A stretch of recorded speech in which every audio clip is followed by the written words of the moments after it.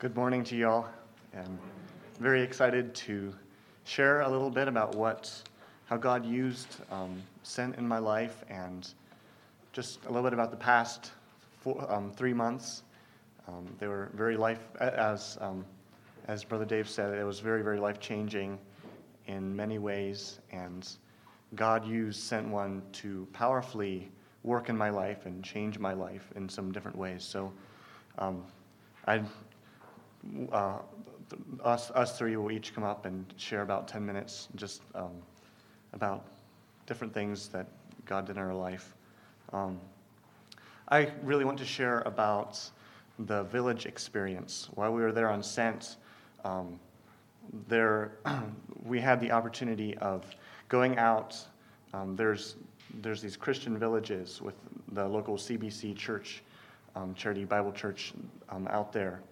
And we had the opportunity of going out to these local churches and staying with a pastor and just living with them, observing their life, observing the local church and just how it looks in normal life.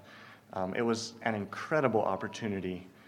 Just to try to give you a picture of these village churches and the villages. So our Sent base was in the city of Tomale, but about 15 years ago, Daniel and Christy would have moved out to these villages. There's thousands of these isolated, fairly isolated small villages surrounding Tomale. Some of them don't even have a road going to much of a road going to them. Many of them don't have electricity. The people would be like a subsistence farmers, so they would raise all their own food, and then so very, very poor. They're very clan-like. There'd be the villages. It's very, very close. There's just these groups of families, and so just a very unique cultural, very shocking cultural difference. Because the villages, they would have a chief, and then they would have their families, and everyone knows each other, and it's just village life. It's just a very shocking culture experience. But anyway, about 15 years ago, Daniel and Christy would have moved out to these villages, and at that time, about 15 years ago, these would have been largely animistic villages, like spirit worshipers. There would not have even been a local church in most of these villages. A lot of the people in these villages would very likely have never even heard the gospel. And 15 years ago, Daniel and Christy moved out to these villages and started preaching the gospel. And since then, in the past 10 years, the local church, the gospel has taken root, and a local church has been started. And by now, the church is just vibrant, on fire for Christ. Daniel has actually stepped back and is just providing oversight. So these churches are very local, self-supporting, self-funding. They have local pastors, and they're self-propagating, like they're just spreading and spreading and spreading. It's really, really amazing to see just how the gospel took root, and now the Church of Jesus Christ is just going for it. Probably one of the biggest things that God taught me was how the gospel is a powerful force. It's a life-changing reality. It's not just a theological idea, but it's a powerful, life-changing force.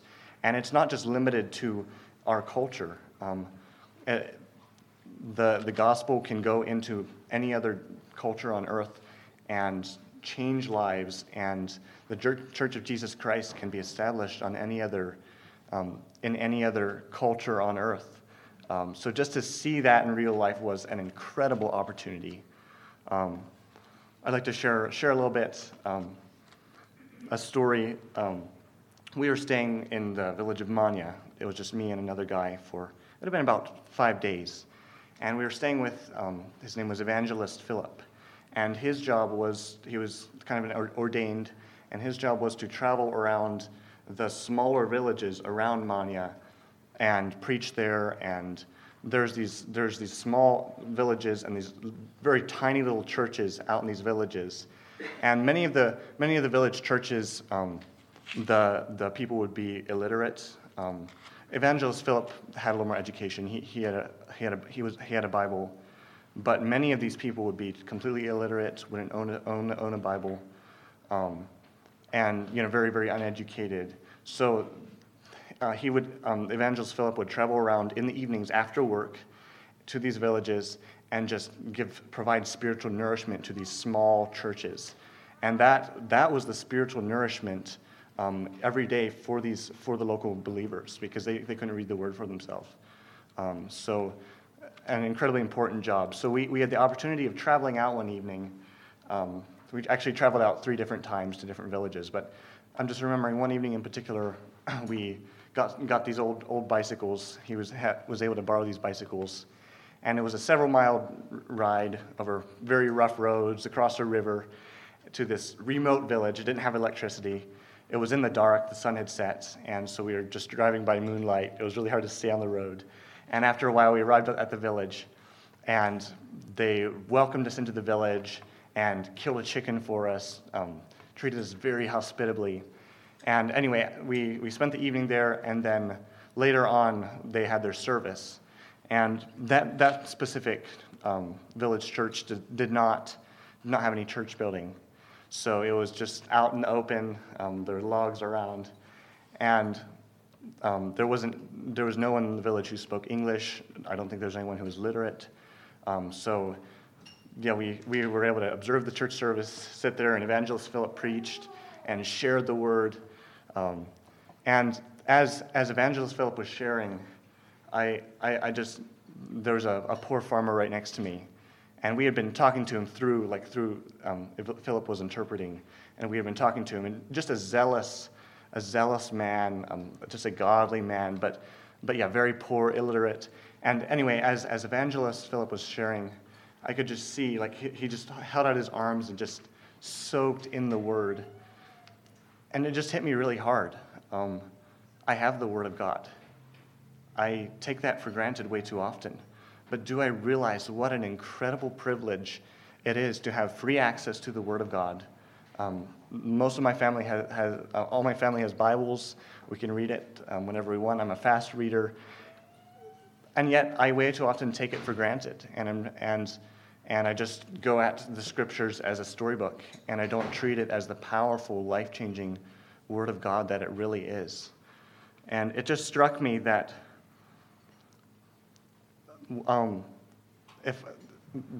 we are incredibly privileged to have the Word of God, but it's too easy to take that privilege for granted and therefore forfeit the blessing.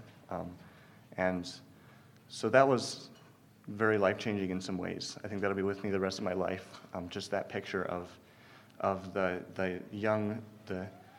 illiterate farmer, but just soaking in the Word, and just that shock that I have the Word of God. I could read it whenever I want. I can soak myself in it. I can memorize it. What am I doing with it? Just want to share that story with you all.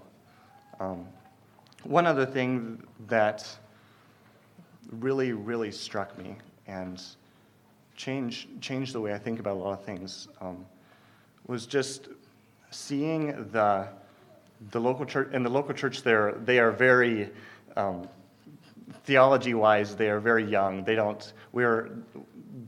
new Christians, and the power of the gospel was working in their life, and they're living out the gospel. But yet, as far as theological concepts, it just they don't have much of a grounding in theology, and that's a blessing that we are grounded in the Word. But it really, really humbled me that the fact that many of these people were living out the gospel, and I don't know, just being in their lives and seeing the gospel working out in their lives.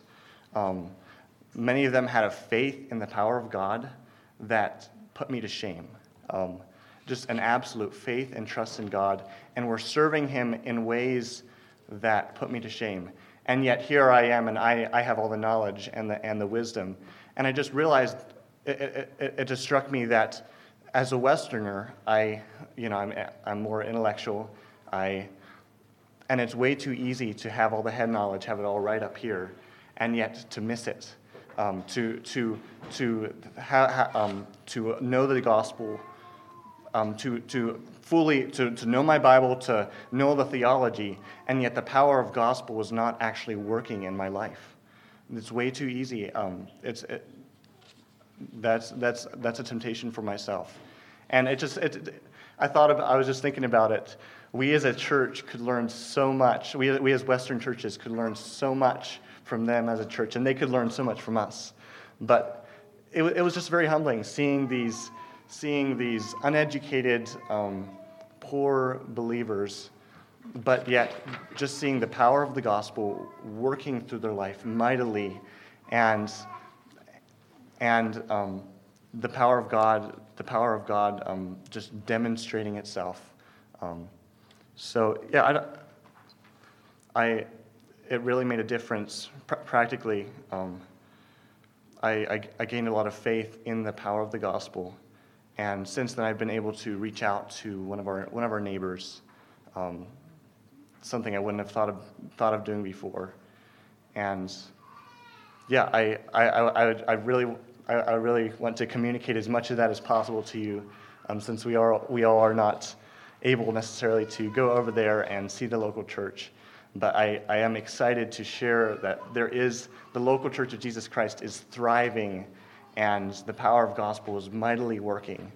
And the power of the gospel is strong, is mighty. It changes lives. It's a life-changing reality, not just a head knowledge. Thank you.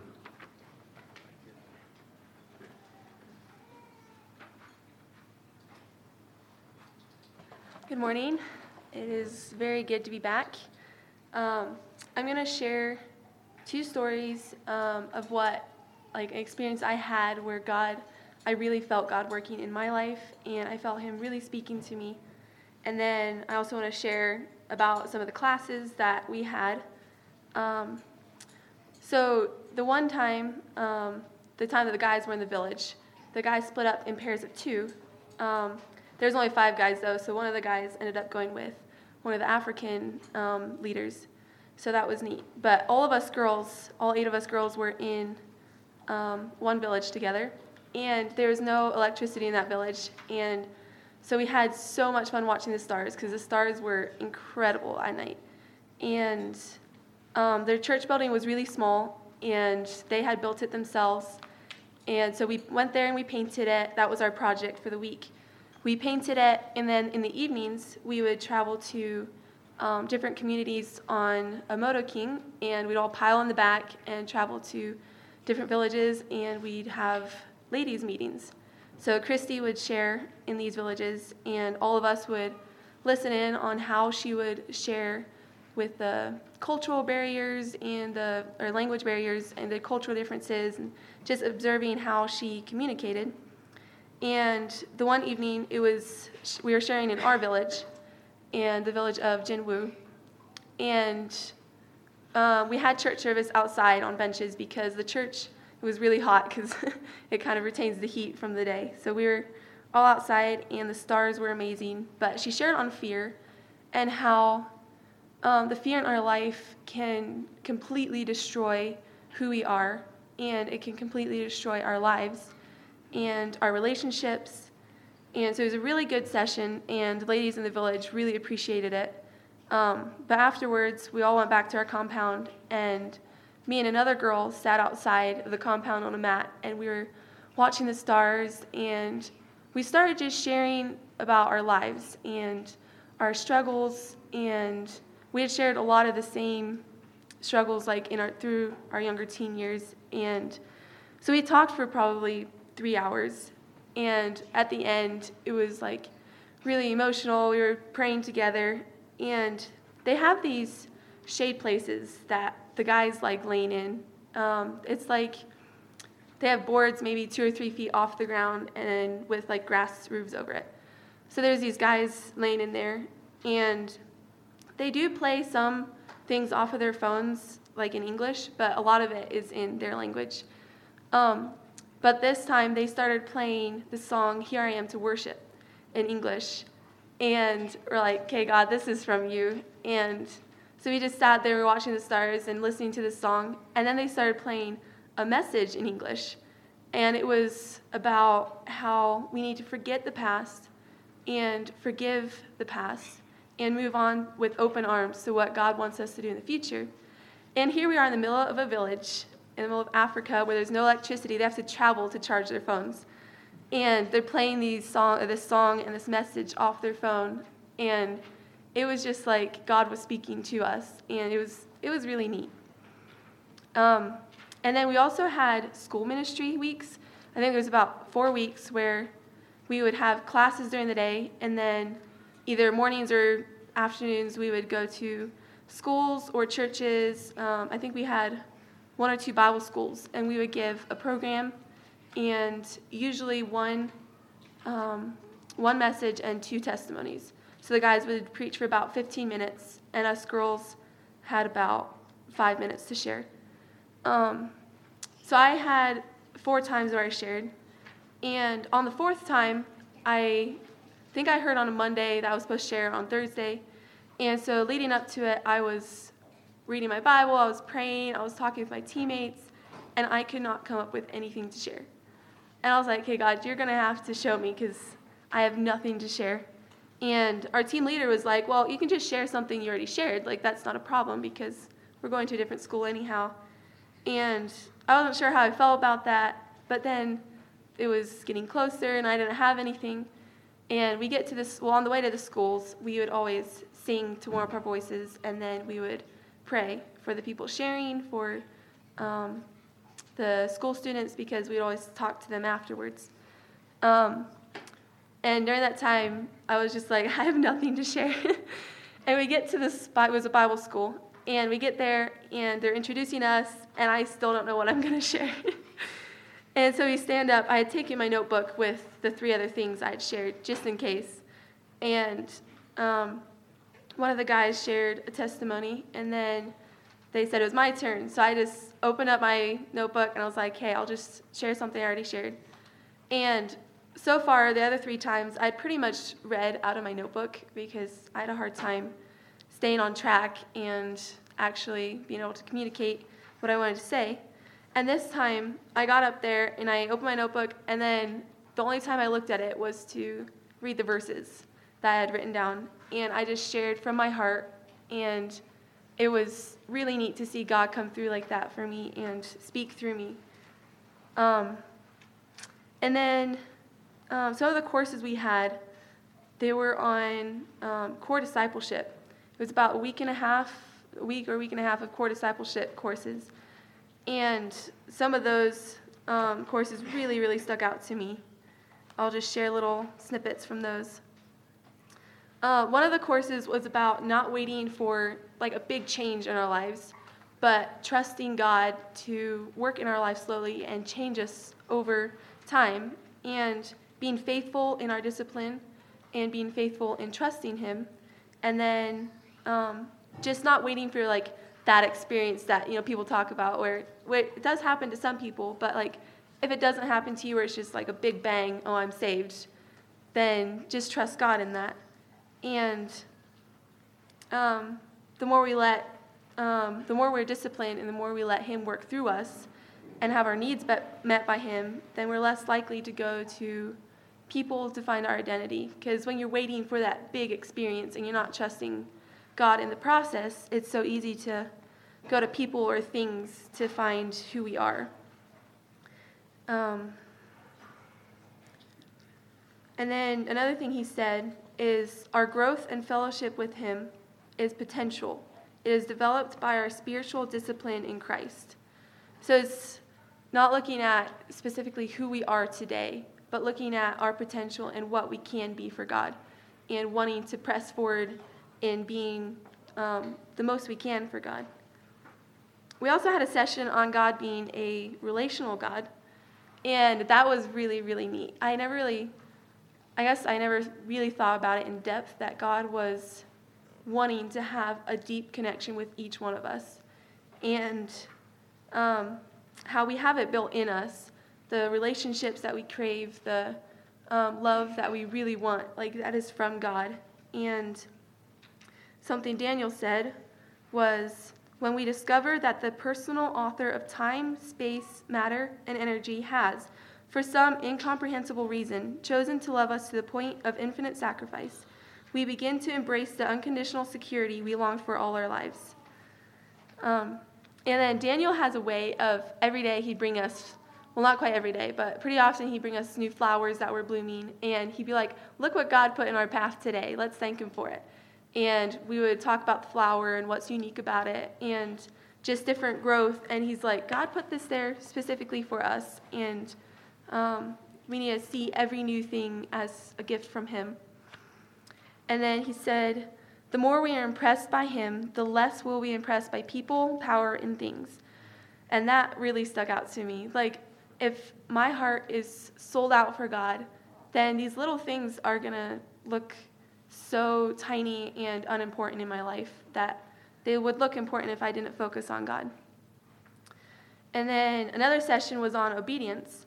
And he was saying how so often we look at it, obedience as something painful and hard and something that, we don't really want to do.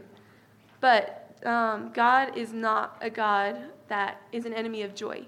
He is the author of joy. And he's showing us, Daniel was speaking on how in the long run, or he's looking at long term, and so often obedience right now looks painful. But in the long run, it is actually for our benefit and for our good. And looking back, obedience, you see the joy in obeying. He had a session on who we are in him and in God, and how we can be confident in knowing that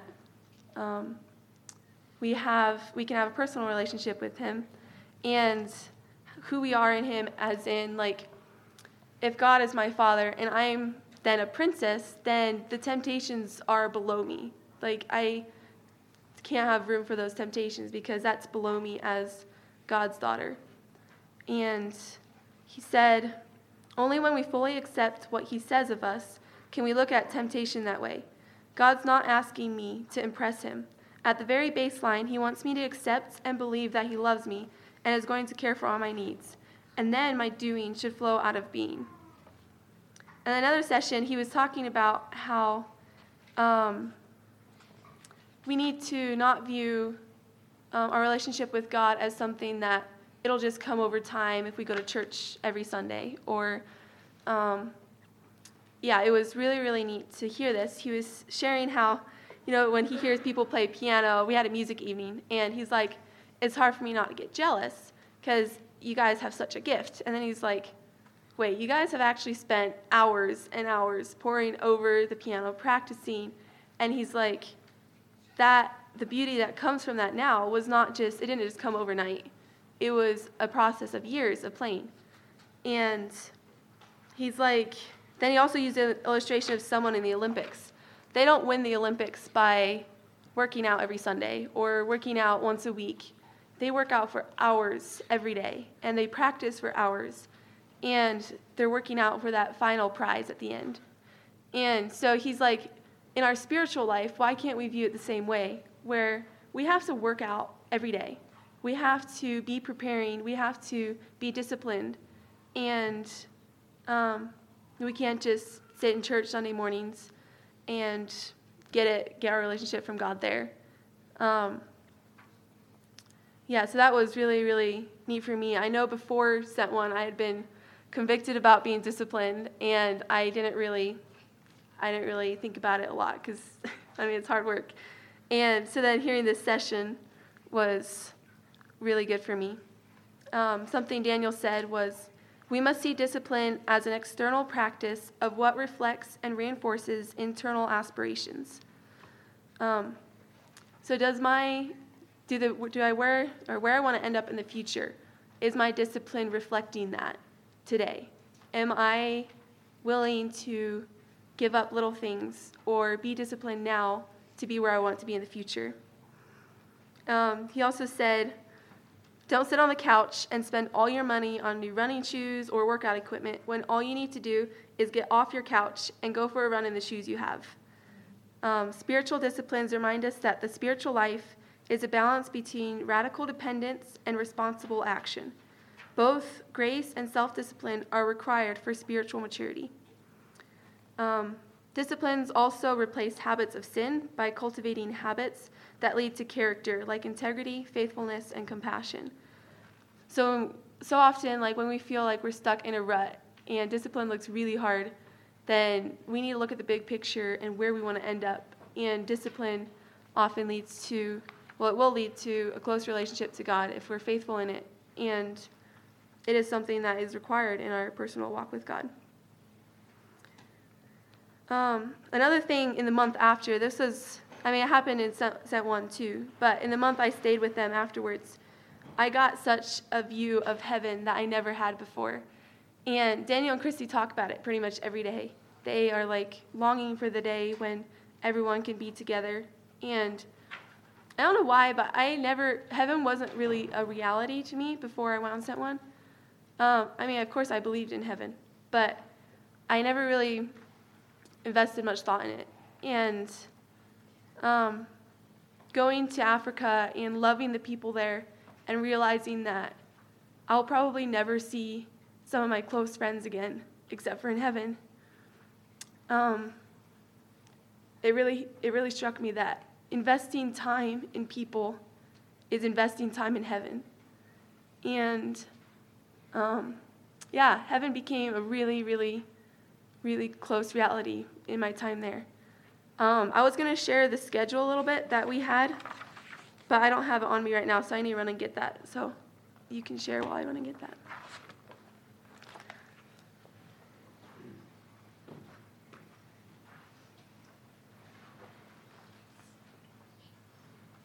All right, thank you so much, Lily and Johan.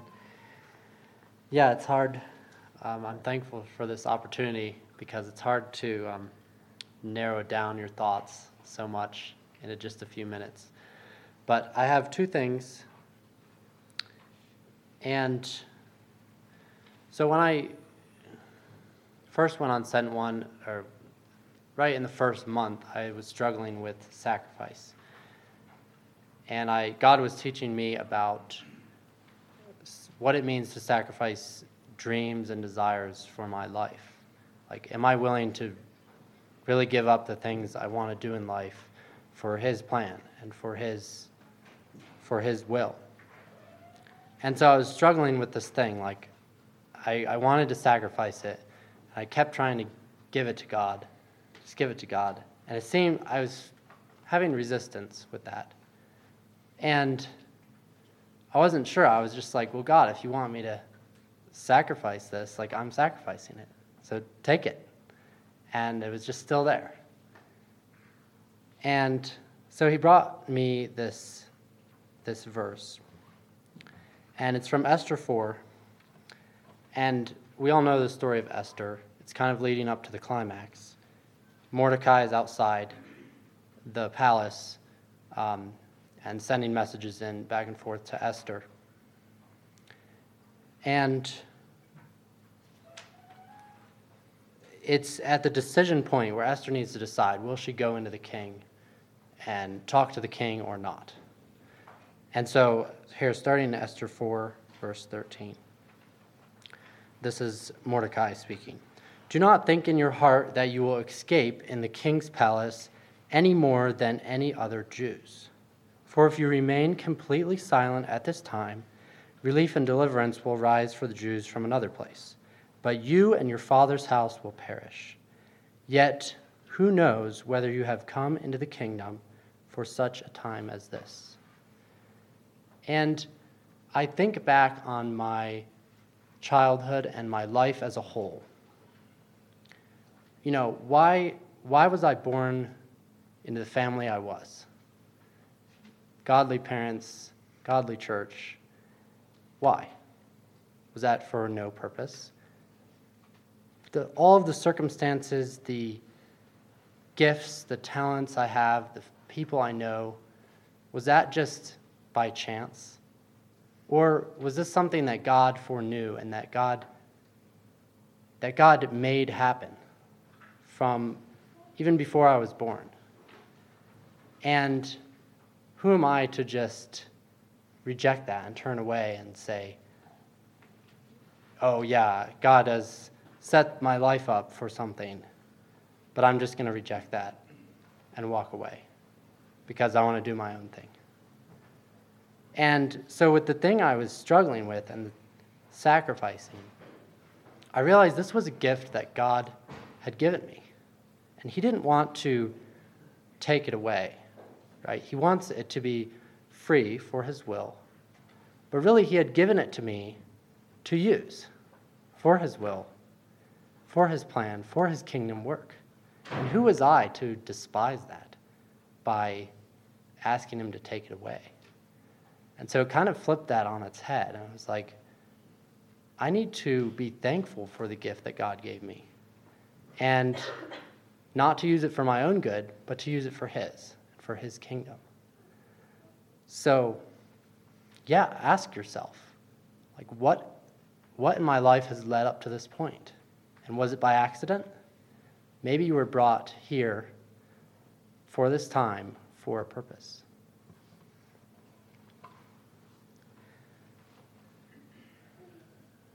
The other thing was, it was the first village time. I was with two other guys, and we were spending about 4 days in a village. And just imagine, the brown dirt and the mud huts with grass roofs and all that. What comes to mind for an African village. And on the first day, we found out there was a little church building off to the side of the village. And this was a village none of the Kennisons or any of them had been to before. It was a new village. And so we didn't know if there were Christians there or what. And so we found this little church off to the side. And so we were just hoping something might come of that as we were staying and spending time with them. And then on the third day, one of the guys told us they're going to have a meeting in the church. And it was like Wednesday night. And so we went to the church, and it was just dark, one bare bulb up on the ceiling, and a handful of people, maybe 15 people, just sitting on benches and stuff in this little building. And they preached a simple message, and we sang some songs together, and I realized we were connecting as Christians. Like, only one of these people could speak English. And yet, here we were worshiping the same God on the opposite sides of the world, together as Christians. And that was our connection point. We didn't look the same, we didn't talk the same, and we had very different cultures. But here we were connecting through Christ, and through God. And so after the service, we were walking out, and the village is kind of a mess. There's just trash everywhere, and children only half dressed, and big puddles in the road, and things that really glare at you when you come from America to there. And so we were walking out of the church, and I had two little kids I was walking with. And in that moment, after the service, I realized I was seeing past the physical world and into the spiritual realm of things. These weren't just little African kids or a nearly illiterate preacher, but these were souls, and these were souls that were going to heaven. And I saw past all the mud and the puddles and just the outside elements. And I'm like, okay, all of that will pass. But really what is going to endure forever is these souls, these people. And this is what matters. And it's exciting when you can see past that. And that is really how God looks at us. He doesn't care much about our nice comfy chairs or the carpet on the floor, or whether we have light or dark skin. And we all know that. But to be able to see past that as a Christian for myself was really formidable or foundational. So I think of 1 Corinthians 4:16 through 18. And this is slightly out of context, but I think we can draw some truth out of this. Therefore, we do not lose heart. Even though our outward man is perishing, yet the inward man is being renewed day by day. For our light affliction is but for a moment. For our light affliction, which is but for a moment, is working for us a far more exceeding and eternal weight of glory. While we do not look at the things which are seen, but at the things which are not seen. How is that even possible? For the things which are seen are temporary, but the things which are not seen are eternal. So I want to leave that truth with you. Think about the eternal things. People and souls are eternal. And if we invest in that, that's eternal. That's an eternal investment that will never corrupt. And those are the things that we can take to heaven. All right, Lily, did you want to share your schedule? And then we'll do question and answer.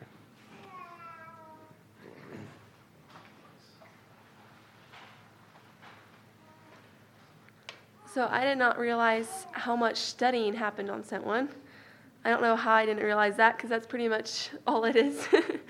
So our daily schedule, we woke up at 5:30, and then from 5:30 to 6, we had time to get ready. We had so our girls' dorm had like 2 different rooms. So there was 4 of us in one dorm. We shared 2 mosquito nets, or like each room had 2 mosquito nets. And then 6 to 7 was personal devotions. 7 to 8 was corporate devotions. And then 8 to 9 was breakfast, work, cleanup. They had a schedule where there was 1 guy and 2 girls on for dishes every meal. And then there was the person for the last meal, like if you're doing the dishes, they did the water bottles. So then you'd fill the water bottles after breakfast, lunch, and supper. 9 to 11 was the first class of the day. And then 11 to 12:30 was a study period. It was kind of either a class or reading assignments.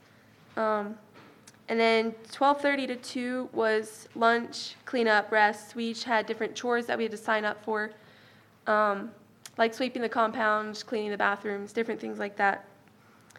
4 to 5 was, or 2 to 4 was study period. 4 to 5 was, 2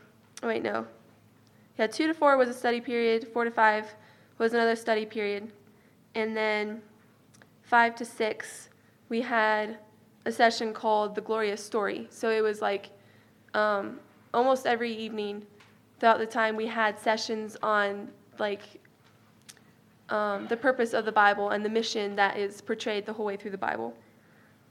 And then 6 to 6:30 was a prayer time. 6:30 was supper.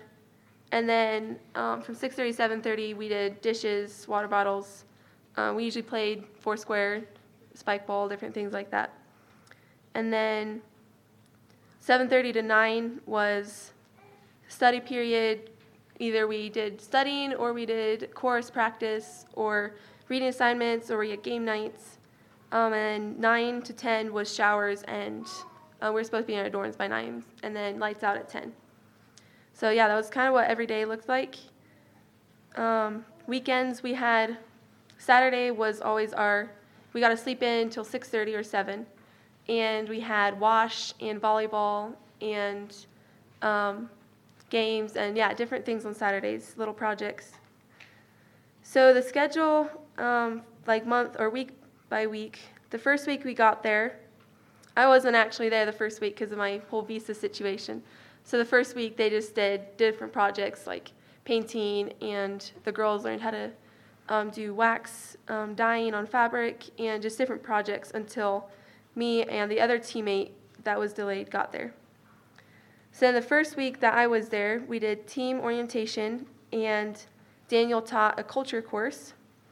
And then Aaron Ulrich taught language learning that weekend. And then the next weekend, us girls, on Monday, we went to the village where Aaron and Gretel Ulrich are ministering. We got to spend the day, meet their chief. We got a pound of fufu and make a very Ghanaian meal and eat it together. That was a lot of fun. And then that was it was called the guys' practical day that day while us girls were gone. They just did different projects around the compound. And then the rest of that week was culture course. And then that weekend was a contextualization course. And then the next week, the guys went to the village, and Christy taught us girls in the mornings, and then afternoons we were split up into 3 teams. And so the first team, we cleaned, and then while the other team went to the market, and then the third team had a reading assignment. And the next day, the next team would go to the market, make an African meal, or not an African meal. We did international meals. So my team made a Thai curry. The one team made a Moroccan tagine, different things like that. So it was like a missionary practical course. So we got to learn how to shop in the market. We got to learn how to cook over fires. And then that weekend was reports and sharing. So we got to share about our experiences with the team. The next week was missions history taught by Ross Ulrich. And then the next week was church planting strategy. So that whole week was that. And then the beginning of November was more of church planting strategy. And then we went to the village that week. So the guys split up into 3 groups, and then us girls went to our village. So then we were there over the weekend, so we didn't have a normal weekend that weekend. So we got back on a Tuesday or on Monday. And the next day we had reports about that time and then a weekend meal. We eat African food throughout the week, and then we have American food on the weekends. So we got to have our American food on Tuesday. And then that week, Daniel taught a course called Antioch Factor, and we did street ministry. So after all these courses, we would go out and try to connect with Muslims or just people on the streets. So that week, I met a Muslim lady. She was a seamstress. So I would just sit in her shop and watch her sew, and then we'd talk and discuss Islam and what she believes and what I believe. And so that was really neat. Then the next week was a course called Encountering the World of Islam. It was taught by Aaron Ulrich, and it was starting of the school ministry weeks. So then we would start going to the schools either mornings or evenings and give programs. And then the next week was core discipleship truths. And then the next week was kind of 3 things combined. It was more school ministry, and then Elijah Lloyd came over and taught combating universalism. And then evenings or afternoons we had missionary motivations by Daniel. And then December was, let's see here. We went to Bolga. It was about 4 hours from us.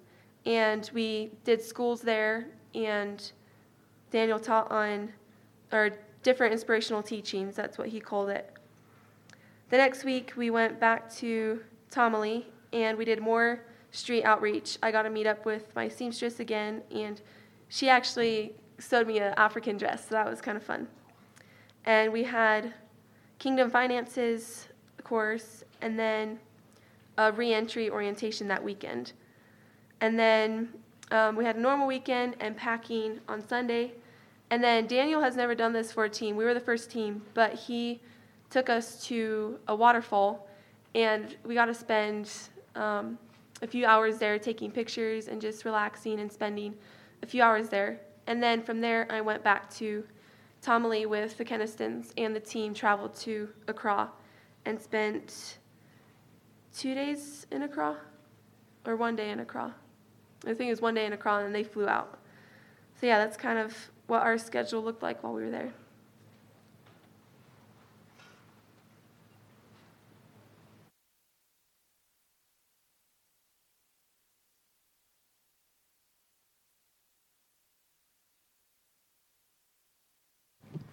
All right, so we'll try to move through this quickly. So going on Sent 1 is a big thing, and it does take sacrifice. And we ourselves, we're just regular people. And we had hesitations and fears about it. And so we're going to kind of pose some of those questions and answer them. Some of the hesitations we had or think people might have. Okay. So one of the things you might say is, why would I go on Sent 1? It's not even really actual ministry. Like, I could do a 2-week ministries trip or something like that, and it would be more useful. Okay, so like, Johan, what would you say? This was one of my bigger questions. It's like, is this a good use of my time? It's not actual ministry. But Sent was just an incredible opportunity to learn how to communicate the gospel through different cultures. No, it's not actual ministry, but I learned how to just communicate the gospel. We had street practicals, and it was just an incredible opportunity to learn life-changing principles or things, life-changing concepts, and about how to communicate the gospel at all. So I feel like since I've gotten home, I've been able to be much more effective in ministry at home. Sent is a 3-month course and in my life, God used it powerfully for teaching me lifetime things on just how to communicate the gospel, things that I should be able to use for the rest of my life. So in that way, I think you need to look at the big picture there.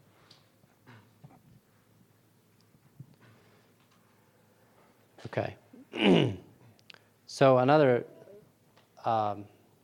thing you might say is, well, why Ghana? Like, I don't feel called to be a missionary in Africa. So why don't I just go to the country I feel called to? So Lily, what would you say to that? This was something I really struggled with going there. I'm like, I don't feel called to Africa, I don't think. So why would I do Sent 1 if I'm not planning on being there long term? But I guess I didn't realize what all Sent 1 taught, because we learned, we had like more foundational Christian, like the most foundational things were taught there. And it wasn't just how to be a missionary in Africa. It was how can I do outreach effectively. And we had courses on language, and this wasn't just like African languages. You could take this anywhere. We had courses on culture, which wasn't just Africa. We had courses on combating universalism, which I don't think is really a thing for Africa. We had Islam course and core discipleship courses. And so I realized, like, going there, I didn't have to be like, well, I'm called here, so that's why I'm going. It was more, how can I grow from this and take this wherever I end up? And it is an opportunity to learn how to communicate the gospel across any sort of cultural barrier. Even as more conservative Christians, even just trying to communicate the gospel to our neighbors, even that is crossing kind of a cultural barrier. There are, there's fears, there's differences there. And even here in America, we have many different cultures. We meet Muslims, just many different people. So even if God never calls me to another country, these are things I learned from Sent 1, just for communicating the gospel, hold true no matter where God calls you on earth. Yeah. So another thing is the sacrifice of taking off work or money. Like, I don't have time to take off work, or I can't afford this. And I would ask you, how big is your God? Do you believe that he can afford to send you there?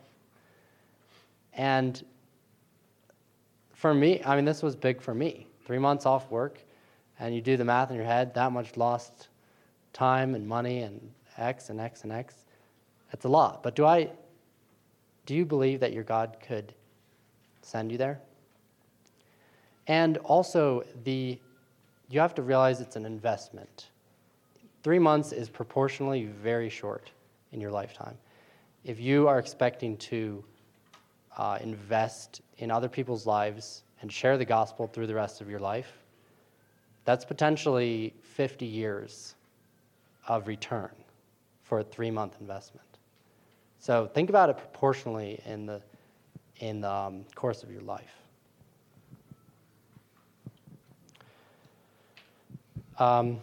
Another one, you might say, oh, this is Ghana or Africa is hot.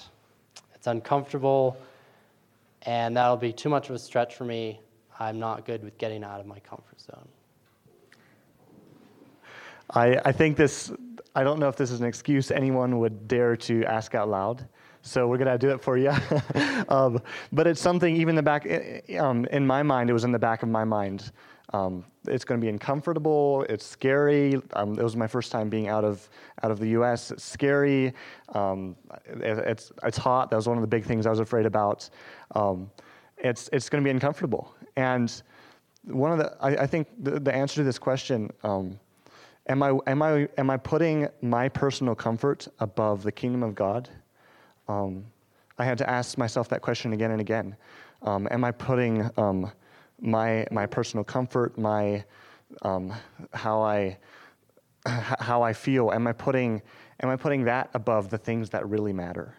I don't think this question should even enter the equation.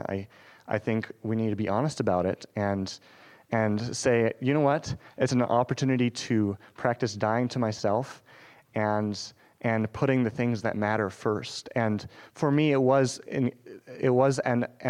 turned out to be an opportunity to say no to my feelings. Here in America, we tend to idolize our feelings, and it was an opportunity to say no to my feelings, no to my comfort, and put the things that really matter first, the eternal and the kingdom of God. So, yeah, that's good. Another thing you might say is, sent one, that's just for people who aren't bold enough or strong enough to just go out and do it. Like, just get your act together and go do it. Why do you need training? So this one, I feel like this question puts a limit on how much you want to grow. Yes, you can just go out and do it, but how effective is it going to be without understanding the purpose behind what you're doing, understanding who you are in God and why you're doing it? I think it's saying, like, you've reached a point where you don't want to continue growing. Because if you're saying, well, I already have it put together, I don't need to grow more, then it's kind of showing that you don't really want to see what God can do in your life. And I think that one was a really good experience for me to just be willing to grow and be willing to learn more. Because I thought I knew a decent amount about ministry and stuff like that. But it was a really good experience to just grow and learn about why I'm doing what I'm doing.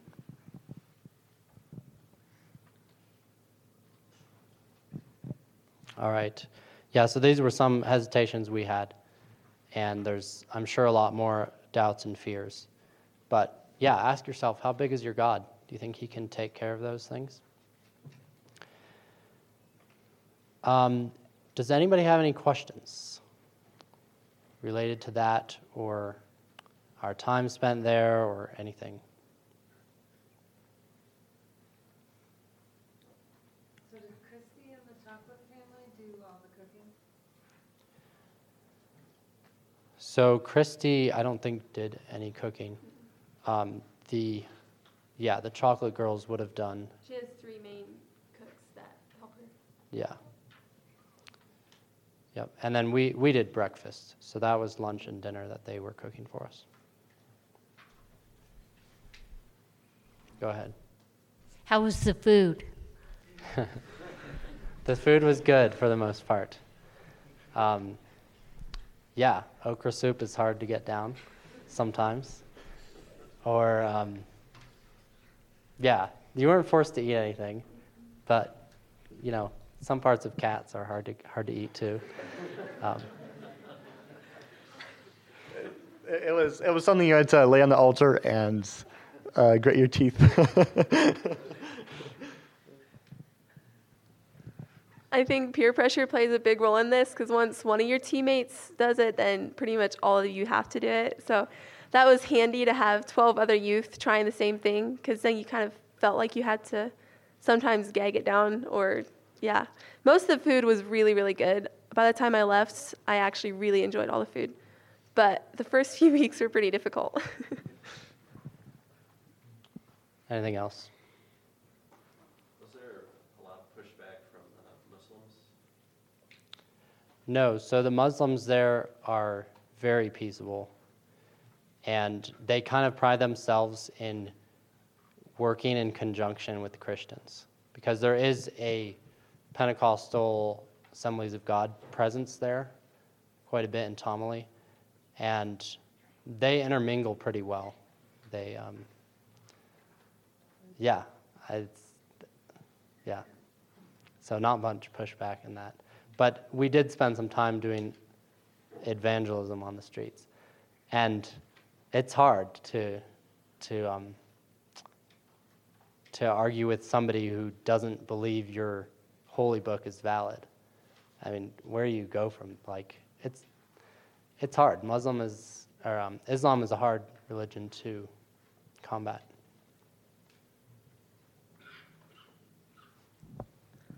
Yeah, with the seamstress I was reaching out to, she was like, well, we're all on our way to heaven and God, so why does it matter how we get there? And Christians and Muslims, they just interact. They're all family. Like, if we all have the same God, like, why are you making a big deal out of Christianity? So that one was a really hard thing for me to try to come up with an answer because we weren't, I didn't want to argue with her. We weren't really supposed to argue and try to get into theology and stuff like that. And so just showing her why I am a Christian and why Muslims are more stuck in bondage with just the rituals, not the rituals, but the prayers that they have to do, the different things that they have to do. And whereas in Christ we have more freedom and we have a relationship with God instead of just okay, now it's 2:00, I have to pray and I have to do my recited prayer.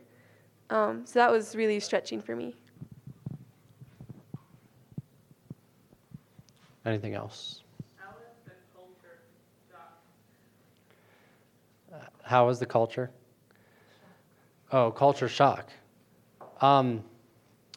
It was good. We eased into it. It was better than other culture shocks I've had.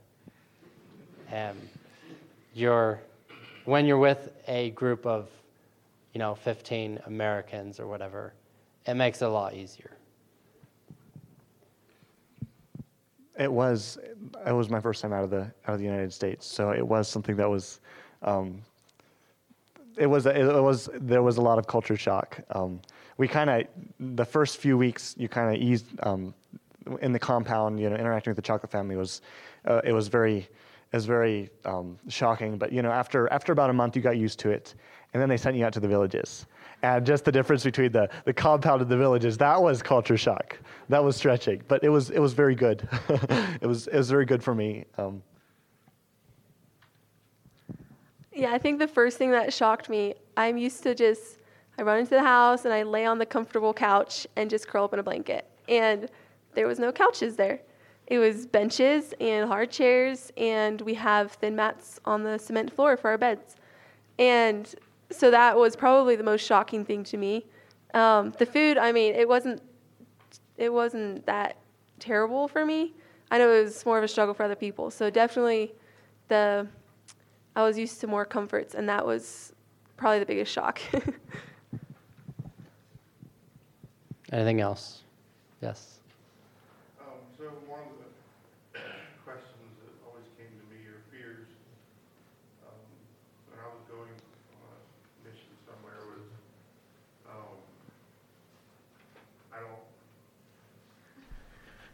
I don't speak well, or I'm scared to be in front of people, or I don't know what to say when I'm confronted with somebody. How did you deal with that?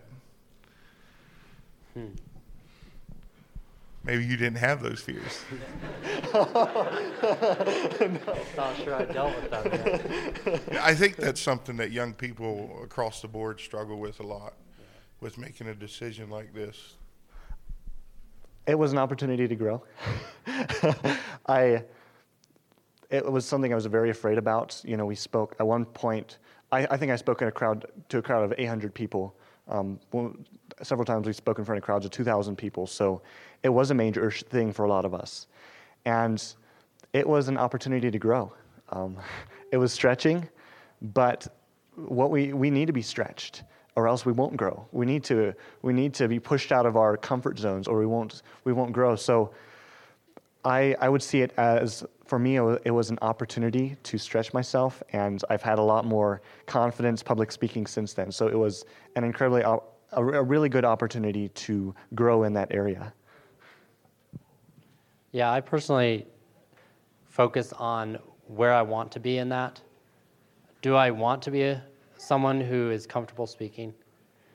So if you focus on that goal, you know, God will help you through. And there were times that I was on preaching and I didn't know what I was going to speak about. And you pray and you ask God to, and he brings you verses, he brings things to mind, he relaxes you.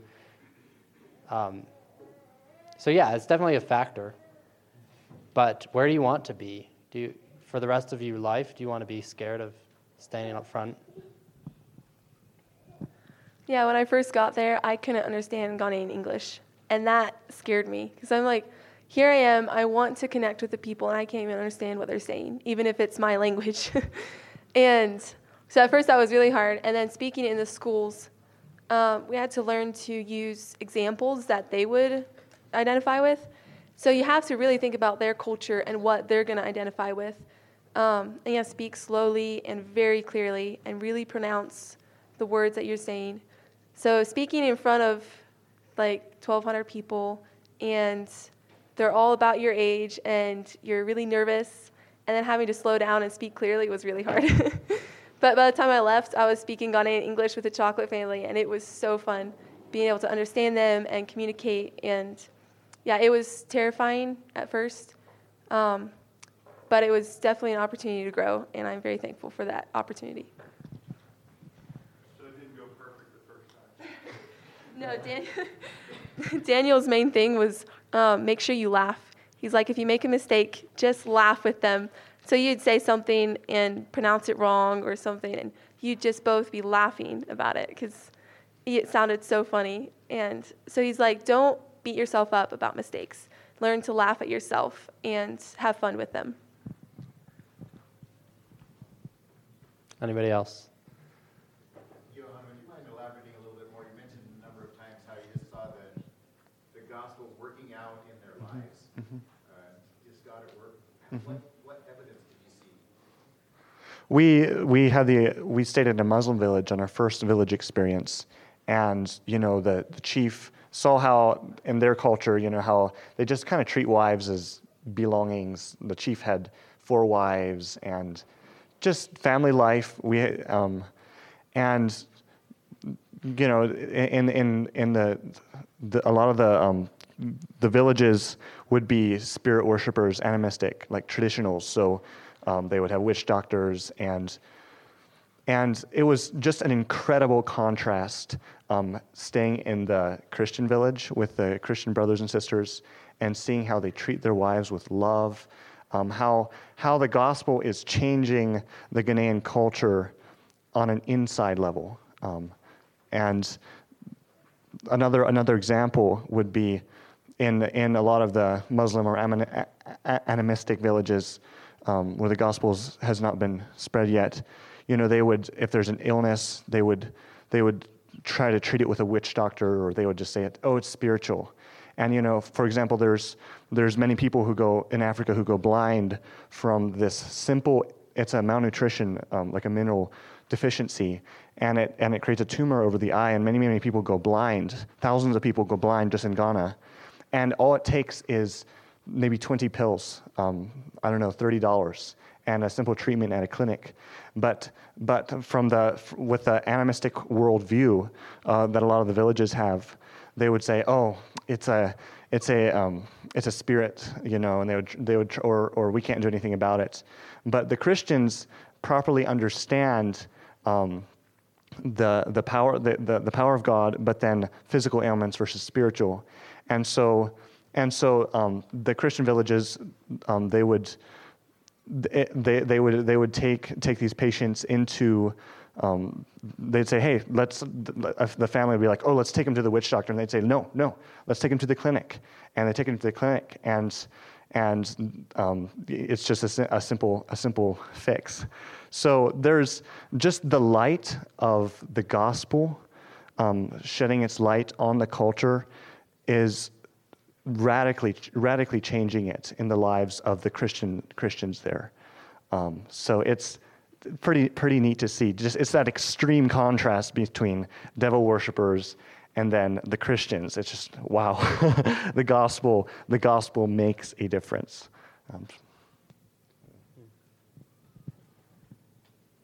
Ada May? I'm just what you learned and how to approach a person that doesn't believe the Word of God. Because we face that even in Fort Collins in Old Town. There's the young generation, a lot of them, they have no idea. They don't believe the Word of God. Mm-hmm. Yeah, that's the ultimate question. One of the things that I found useful is testimony. You can't argue with a story. You can't argue if somebody's telling you, I felt this, I received this, I responded in this way. You can't argue that. They said they did it.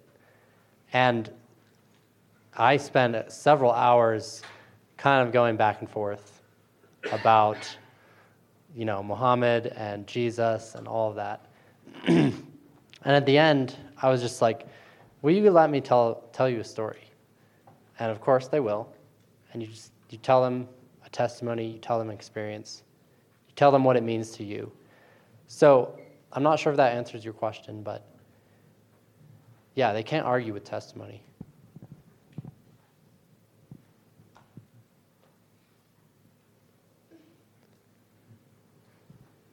Yeah, I would definitely agree with that. That's one of the biggest things is our own testimony of how the gospel has changed our lives and how God has worked in our own lives. And I think ultimately to people who don't believe in the Word of God, who don't even have any basic, the biggest testimony ultimately is, yes, our words is a big testimony, but the biggest testimony is the gospel coming through our lives and changing our lives, and people seeing that and seeing the difference. So that speaks for itself as well. In today's culture, especially where morals are being thrown out the window, living a life for the King and seeing just basic truths come out, and that is and even just big families, that is a huge testimony. That speaks for itself, louder than words. So that's not a near complete answer, but that's something that does play into it. All right. Anything else? What about Ascent 2? Yeah, now we're qualified. Yikes.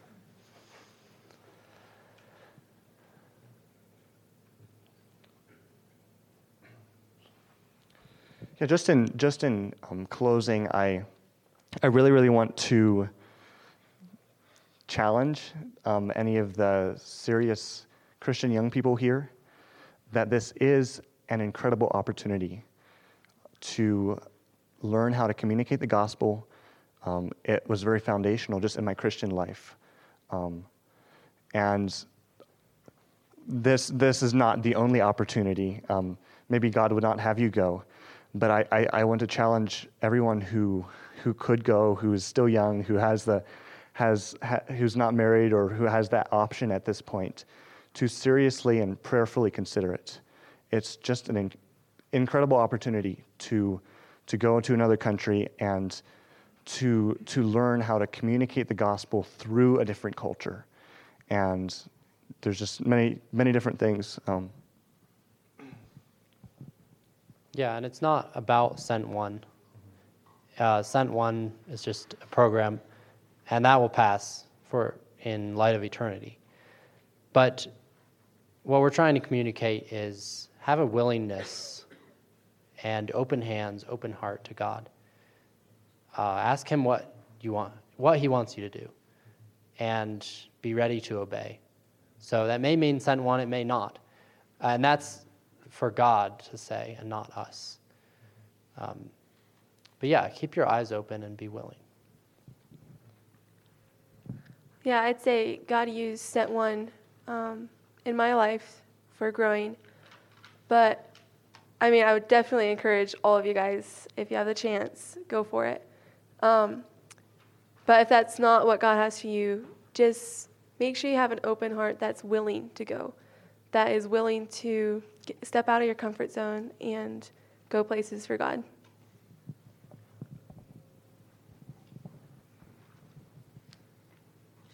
Okay, so we have a song that's kind of our team theme song, if you will. It's just a simple song, but think about the words.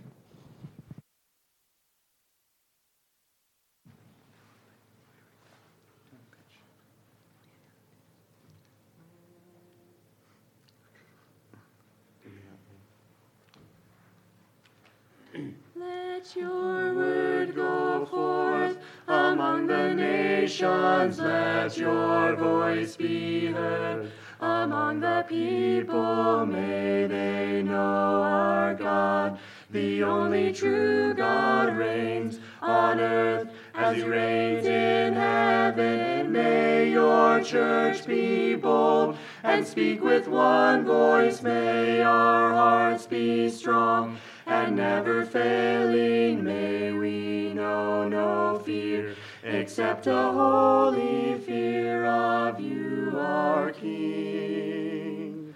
May our lives be a true expression of your great and glorious kingdom. We will choose to faithfully follow you wherever you may take us. May your church be bold and speak with one voice. May our hearts be strong and never failing. May we know no fear except a holy fear of you.